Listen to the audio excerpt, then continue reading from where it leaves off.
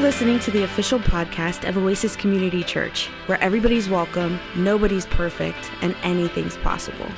If you'd like to learn more about Oasis, request prayer, or get in touch with a pastor, visit our website at oasischurch.org. Enjoy the podcast. Well, good morning, everyone. It's a lot of fun, and I know it might seem a little self-indulgent for us to play so much with this, but God has given us joy, and there's a lot of truth that we find in this kind of storytelling. It's truth that really lines up quite well with what we heard today from the epistle of 1 John, that God is love, and that to know God is to know love, and that we love because God first loved us, and that now our love for one another is evidence that we are loved by God, and that we are kind of experiencing that and then now expressing that with others. Sometimes that love might be kind of realized in our fellowship. Fellowship is an old kind of word that's been used a lot in Christian circles. Often it was related to eating, right? We used to have a lot of fellowships when I was growing up. We had a section in the church that was called the Fellowship Hall. Anybody have a fellowship hall in the church they grew up in? And of course, that's where you ate, right? And that's what you had. Another word for fellowship might be community, right? That we're committed to one another, right? We made a vow of stability. This is not just somebody else's church. This is our church. Now, we know it's the Church of Jesus Christ, yes. But it's our church. It's where we come. In fact, community, I like to say, is our middle name, right? Oasis Community Church. In that case, church is our last name and Oasis is our first name. So we typically introduce ourselves with our first name. We are Oasis. We rarely go by our middle name, which is community. But I thought that was funnier in my head. I imagined you all laughing at that one. All right, enough sidebars. So today, we're going to look at this idea of love, this idea of fellowship, this idea of community. But we're going to use a particular rubric by which to understand it, called spiritual friendship. Now, the best I can tell, that phrase, spiritual friendship, was first used by Elrod of Rievaulx. He was a 12th century monk in Yorkshire, England, which is where I studied when I was overseas. It's where Hannah was born. She's a little Yorkshire lass. But the abbot there of the monastery, he used this phrase, spiritual friendship, to talk about kind of who we are as the people of God, and maybe even more so, just who we are as people, like what we're actually made for. And of the various films that talk about friendship, one of my favorite is, I referred to it earlier as a trilogy, but I was corrected. I guess there's been 4 Toy Stories. So I'm a traditionalist, so in my canon, there's only 3 Toy Stories, and this 4th one that came out recently is part of the Apocrypha. But if you prefer, we can say that there's a quartet. I haven't actually even seen the last one, but at least in the first 3, right, there's a lot to do about friendship, right? And we'll talk more about this in a minute, but the toys in the story are friends with one another. And it's difficult maybe to point to any, particularly in the first film, any one small scene where you actually see them befriending one another, because the movie's really about the process of friendship. And in the process of friendship, you experience kind of highs and lows. You experience kind of close space and distance. You realize that part of what it means to be a friend is to care for someone who's different than you. And the way we do this in film is when we want to kind of show a development from kind of one point in the story to another, or one part of a person's life or character's life to another, we place it in a montage, right? And the montage kind of, you get to watch one thing but kind of hear another, and you see the development of your character. And so one of the main characters in the story is Woody. He's this kind of toy cowboy. And he, of course, is utterly devoted to his owner, Andy. But then a new toy is given, Buzz Lightyear. And so now he's having to negotiate his relationship with Andy and the other toys vis-a-vis his relationship with the new toy, Buzz Lightyear. And there's this particular montage in the film, kind of towards the front of the film, that kind of expresses this so well. And I'd like for us to take a look at that. So I think there are at least 4 things that we can highlight about what friendship, in particular spiritual friendship, is like. I think spiritual friendships are needed. I think they're discovered. They're not made. I think they are developed, though, and I think they last forever. So we'll talk about each of those in just a bit. So, needed. So what does it mean to talk about friendship being needed? So we all need friends, but sometimes I think we imagine that needing a friend has to do something about our inadequacies. That couldn't be farther from the truth. Before humans ever participated in any kind of sin, right? When they had all of their needs met, right? When the original human was like in a garden and had kind of this kind of unmediated relationship with God, that first human kind of needed a companion. So the need of friendship is not part of the fallen world. The need of friendship is part of the created world. If I can differentiate between how God created things to be and then nature, which is kind of how things are now, but they are kind of marred by brokenness and sin. So there are various needs we might have now that are more a result of the brokenness of the world.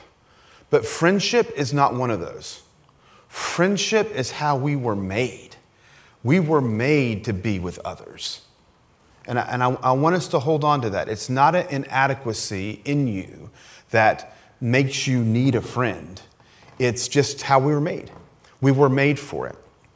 And that need, of course, is forever, right? It kind of lasts forever. Now, just because we need friends doesn't necessarily always mean that we are a good friend, or the lack of friendship is not necessarily sometimes on us, because we are broken people, and sometimes we hurt others instead of bless others, and sometimes we aren't very good friends. Now, that's part of the brokenness in the world. But the initial need of it is kind of rooted into how God has made us. God has made us for communion. He has made us for fellowship. And I want you to kind of hold on to that idea. Another aspect of friendship, I think, is that it is discovered. And what I mean by this is that it's not just made of our own intention. A couple of weeks ago, we were kind of talking about joy or happiness, and we said then that trying to obtain happiness rarely results in obtaining happiness. It's one of those things that if you try and get it, you're never quite there. In fact, the way you get happiness is you kind of reach for meaningfulness. And in a meaningful life, happiness kind of comes along. I think friendship is much the same way. We don't obtain friendship by trying to get friends, because trying to get friends ends up kind of treating the friend as an object, right? That's something I'm getting, as opposed to kind of treating the friend as a subject. One of the oldest kind of commentaries on friendship was written by Cicero, and he says that what makes friends is not necessarily some kind of affection between two people, but that they share a common affection, right? That's how friendships kind of get made, right? So, like, two people enjoy going to the movies and they love the movies, and so they're going to the movies together. Or two people enjoy music, and so they're kind of either making music or listening to music, and so then they start doing that together. Or people enjoy baseball, right? They enjoy playing it or they're watching it, and they have some shared affection in common. C.S. Lewis would say something very similar, really, in The Four Loves, that it's common affection that holds us together. Now, for Woody and Buzz, their common affection would be Andy, right? They both love Andy, and all those toys realize that they kind of exist for kind of Andy's enjoyment. I'm not sure if everybody's familiar with the Westminster Catechism. I went to a Presbyterian college, so I'm very familiar with the Westminster Catechism. I once had to memorize all 114 questions and answers. We won't go over those today, but you're happy to hear that, I guess. But the very first question and answer of the Westminster Catechism, the question is this. It's how people are taught, right? There's a question is said and you learn the answer. The question is, what is the chief end or what is the purpose of a human being? And the answer is to love God and enjoy God forever. Like, the purpose of being human is to love God and enjoy God forever. God, in a spiritual friendship, God is the subject that the friends share in common. Like, sharing is an important part of friendship, and sharing the common affection is how friendships happen. So that's what I mean by they are discovered. We just don't kind of do it ourselves. It's like we find it. And what we're finding is this kind of desire that God has placed in our hearts. And then we find that similar desire that has been placed in someone else's heart. And then when we share that common affection, it brings us now together. So friendships are needed. It's how God has made us. Friendships are discovered. Now, when we say they're discovered, though, that doesn't mean that we don't participate, like that we don't offer some kind of significant contribution to friendship. Like, it's not like, oh, look, I found this thing and now it's valuable and I'm in possession of this valuable thing. But rather, it's like we're nurturing something, right? So it's like having a raw material that's discovered, right? We've discovered gold, or we've discovered copper, or we've discovered, what's the ore in the Lord of the Rings that Doran finds? Yeah, thank you, very good. Yeah. So it's a big issue, right? So it's discovered, right? We discover we have some kind of raw material of commonality, but that can be developed, and it's developed primarily through sharing. So in friendships, we share our time. So it's very difficult to be friends with someone that you don't ever spend time with. Like, I know in our culture, we've turned the word friend, it's not a noun, we've turned it into a verb, right? I'm going to friend you. Except that's not the friendship I'm talking about. I'm not talking about the 2,000 or 3,000 quote-unquote friends that you have on your social media account. I'm talking about this kind of close-knit relationship. And you can't have lots of those. That's why the few that you do have are so very, very important. They should be treasured. But again, it's needed, it's discovered, but in the development we share. And one of the things we share is we share our time. We also share a sense of commitment to honesty, right? And this is kind of what differentiates an acquaintance kind of from a true friend. Because friends kind of go through good times and bad times, high times and low times. And sometimes friends will hurt each other's feelings. And then they have to, say, I'm sorry, and they work through it and they get over it. Because if we part ways after the hurt feelings, then that's kind of either like a broken friendship, or it might speak to kind of a lack of depth in the beginning. And all of us have this in different ways. Like we all do experience our own frailties, our own finitude, our own brokenness. But with the grace of God, there is this kind of commitment, right, and love that can kind of work through that. So we share our time, we share our honesty, we share our common affection. And this is, in a way, a sharing of our very selves, right?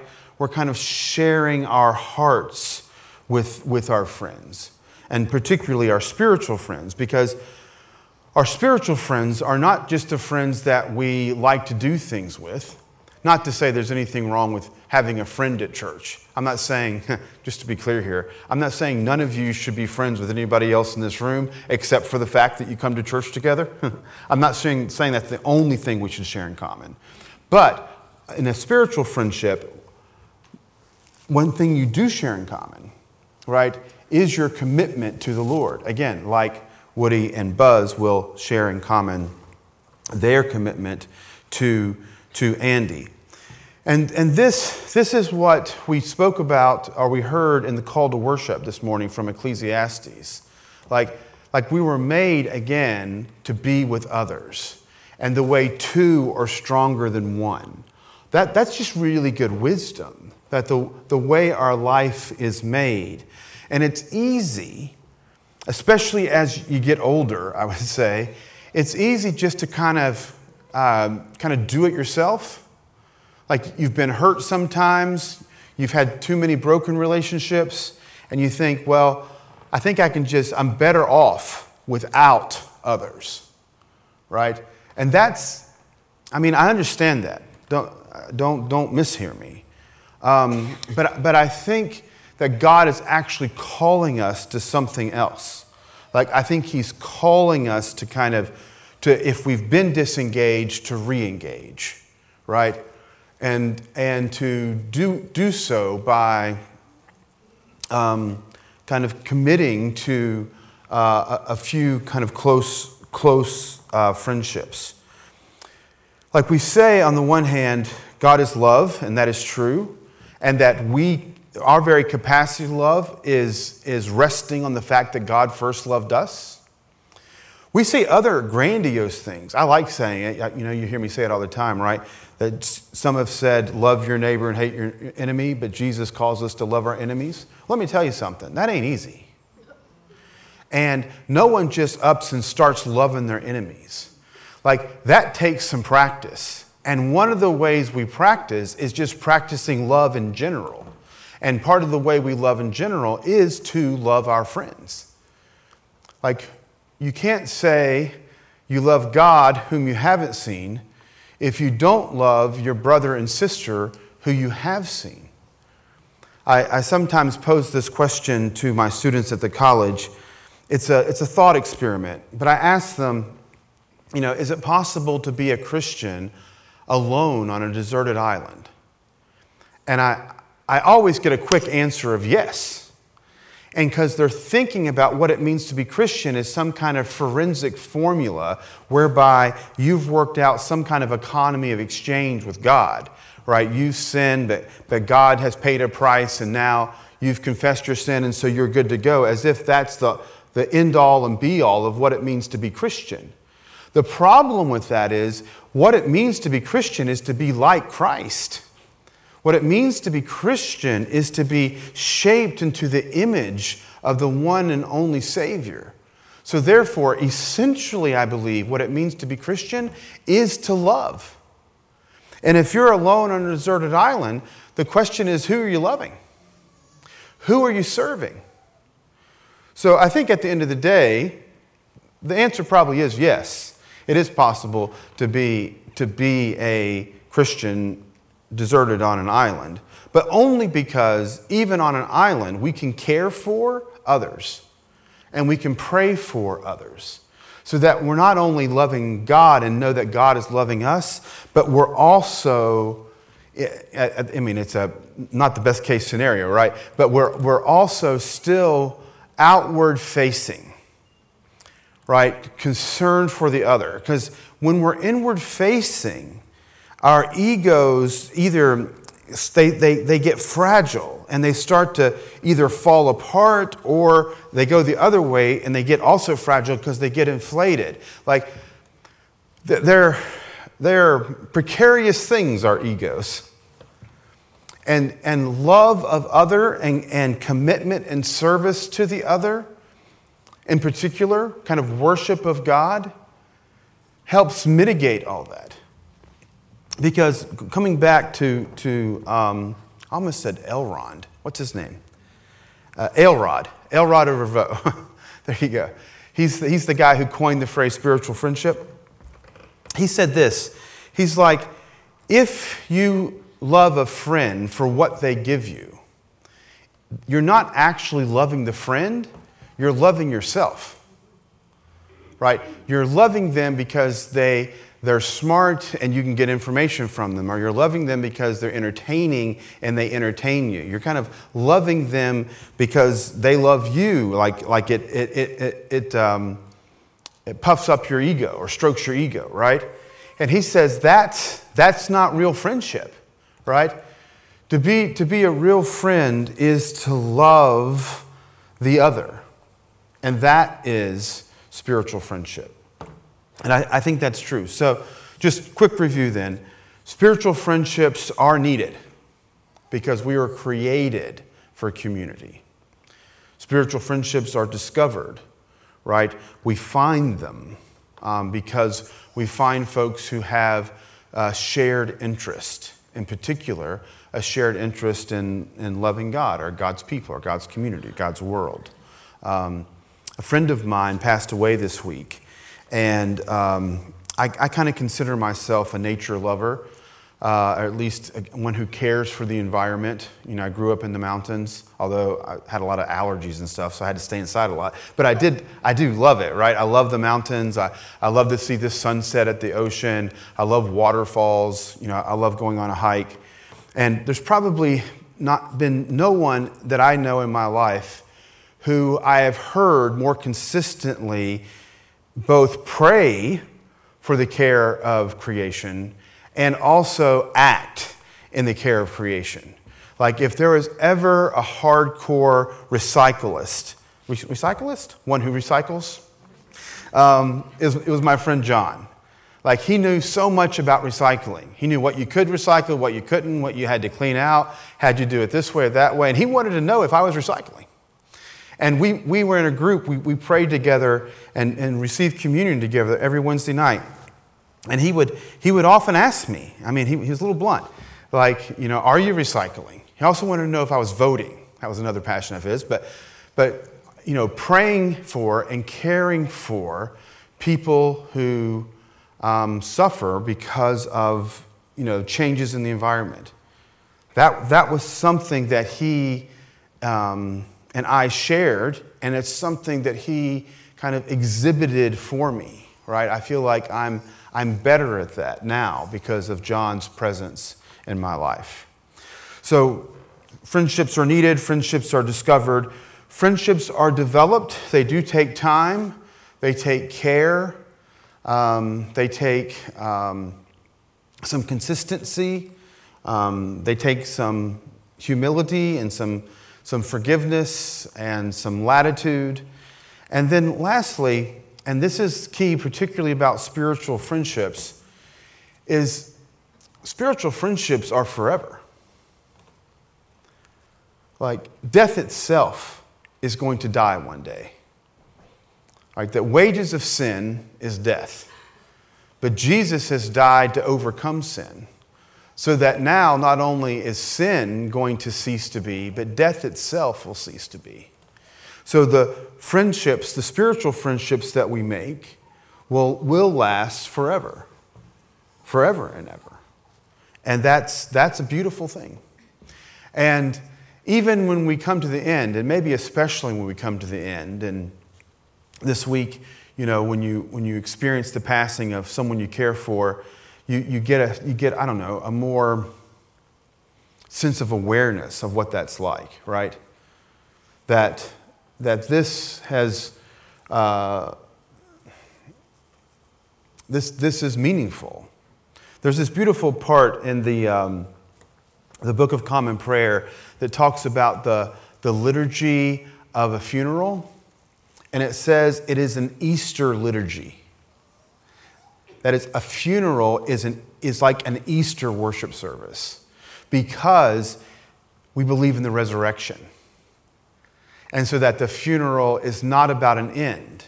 Now, it takes seriously the fact that we sorrow and that's legitimate. Like, it's not unchristian to be sorrowful or to feel the loss or to feel the pain of someone who's passed, or even to feel the pain of a relationship that's fractured, right? That's human.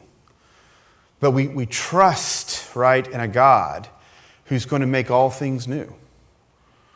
Like even when we face the end, and maybe especially when we face the end, that sense of friendship is realized. Just one last point here on how sure I am that spiritual friendships last forever, because it's rooted again in God.